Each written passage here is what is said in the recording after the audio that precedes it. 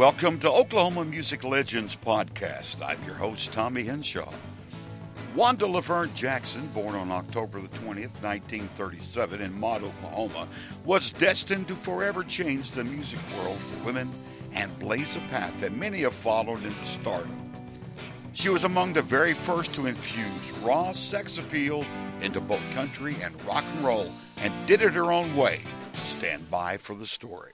She was born the only child of poor but hard-working parents, Nellie and Tom Jackson, who would later become her inspiration and mentors as she entered into music. As a young man, her father had a very tough time growing up, like many others did during those tough times in Oklahoma. Also, like many Okies, he had a love for music, playing the guitar and fiddle around in local dance bands to pick up a little extra money. In fact, he met Wanda's mother at a dance in Mott, Oklahoma, where he was playing with his little band. Her parents worked at any jobs they could find. Finally, like many Okies before them, they decided to load up the family's two-door Pontiac coupe and head west on Highway 66, hoping to find a better life for their little family in California. Arriving in Los Angeles, they secured a small apartment in a large house called Gramercy Park near downtown L.A., where they shared a bath with other tenants. Even though this was a decade after the Lindbergh baby kidnapping, the size and bustle of Los Angeles caused her mother to be very watchful over Wanda. Wanda would bathe in the early evening while her mother was fixing supper. Her mother would tell Wanda to sing while she was bathing. If she couldn't hear her, Mother Jackson would pop her head into the bathroom, telling Wanda to sing louder. Later, the family was able to move into a small apartment. The move to California didn't dampen her parents' love of dancing. Her parents went to dances every weekend during that time. By the way, parents didn't get babysitters for their children. They brought them along to the dance. That's where Wanda was first introduced to Bob Wills and his Texas Playboys, and Oklahoma band leader Spade Cooley, who she would later say was her very favorite. While her dad did not play publicly like he had done in Oklahoma, he continued to play his guitar and fiddle at home. He purchased a little K guitar from Sears and began teaching Wanda chords on her guitar, practicing with her nearly every evening after supper. The family decided to move about 100 miles north to Bakersfield to be near family and for what they thought was a better work opportunity. Every Saturday night they would go to Aunt Electa and Uncle Albert's home and sit around the radio to listen to the Grand Ole Opry. Here's a side note. Years later, at Wanda's first invitation to sing on the Opry, Ernest Tubb told her, "Honey, you can't wear that dress," which showed her bare shoulders, onto the opera stage. Reluctantly, she went back and covered up with a sweater. She gets on the stage, and during her song, she notices some people in the audience were laughing. She looks behind her to see Minnie Pearl and a couple of others clowning around on stage behind her. She was infuriated. After multiple invitations, it would be 56 years later before she would accept the Opry's invitation to once again perform on their stage. At this time, it's important to note, Wanda came along at a time when it was very difficult for a woman to succeed in the country music industry. Wanda did it her own way, and she broke through the glass ceiling, which many female artists continue to follow her through today. There's just no doubt that Wanda Jackson was a trailblazer for female artists in all genres of music. Now back to our story. Like many Oklahomans before them, and for as many reasons as there were Oklahoma wanderers, the family loaded back up and moved back home to Oklahoma. Wanda was 9 years old. She started 5th grade at Crooked Oak Elementary in Oklahoma City. Her dad began driving a cab, and her mother took a job as a key punch operator at Tinker Air Force Base.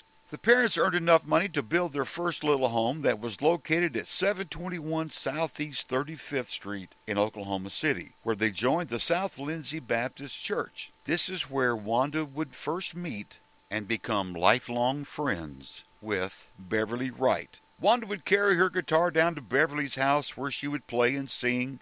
They held parties there and played records. She was also encouraged to play her guitar and sing at church and at school parties. Radio station KLPR in Oklahoma City broadcast all kinds of programming at the time. but they devoted an hour every afternoon to country music. Host cousin Jay Davis would play country music for 45 minutes, leaving a 15-minute time slot where local performers could come into the studio and play live. Wanda's friends kept urging her to take her guitar into the station and audition for the show. She was reluctant no matter how hard her friends insisted, until the day her friends threw down the gauntlet and dared, and then double dog dared her to audition. With all of her friends in tow, they all marched down to the station, waited for the show to be over.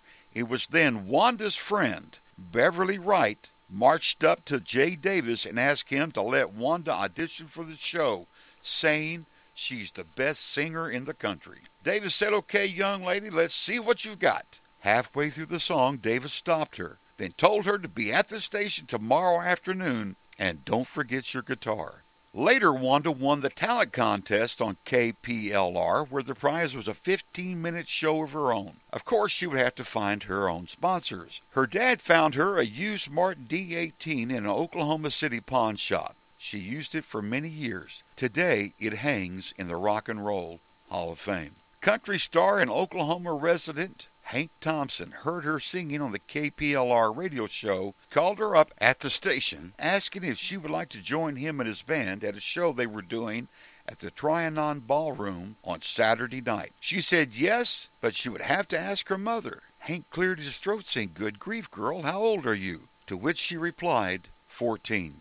She sang a couple of songs on the show and was a hit with the audience. This began a long friendship between her and Hank Thompson. Hank helped her secure her first record deal with Decca Records while she was still in high school, and later with Capitol Records. After graduation, Wanda began to tour with her father acting as her manager, her chaperone, and also her driver. She often shared the show bill with Elvis Presley. Elvis encouraged her to stretch out her performance style and move from country and add a little rock and roll style to her stage performance. Her early stage outfits were designed by her and her mother. Unlike the traditional clothing female artists of the day wore, she wore fringe dresses, high heels, and long earrings. Wanda has claimed that she was the first woman to bring glamour into country music. In the early 60s, she had a top 40 hit with an Elvis song that he had done 3 years earlier, "Let's Have a Party." She was headlining concerts, and with her band she named the Party Timers, which featured pianist Big Al Downing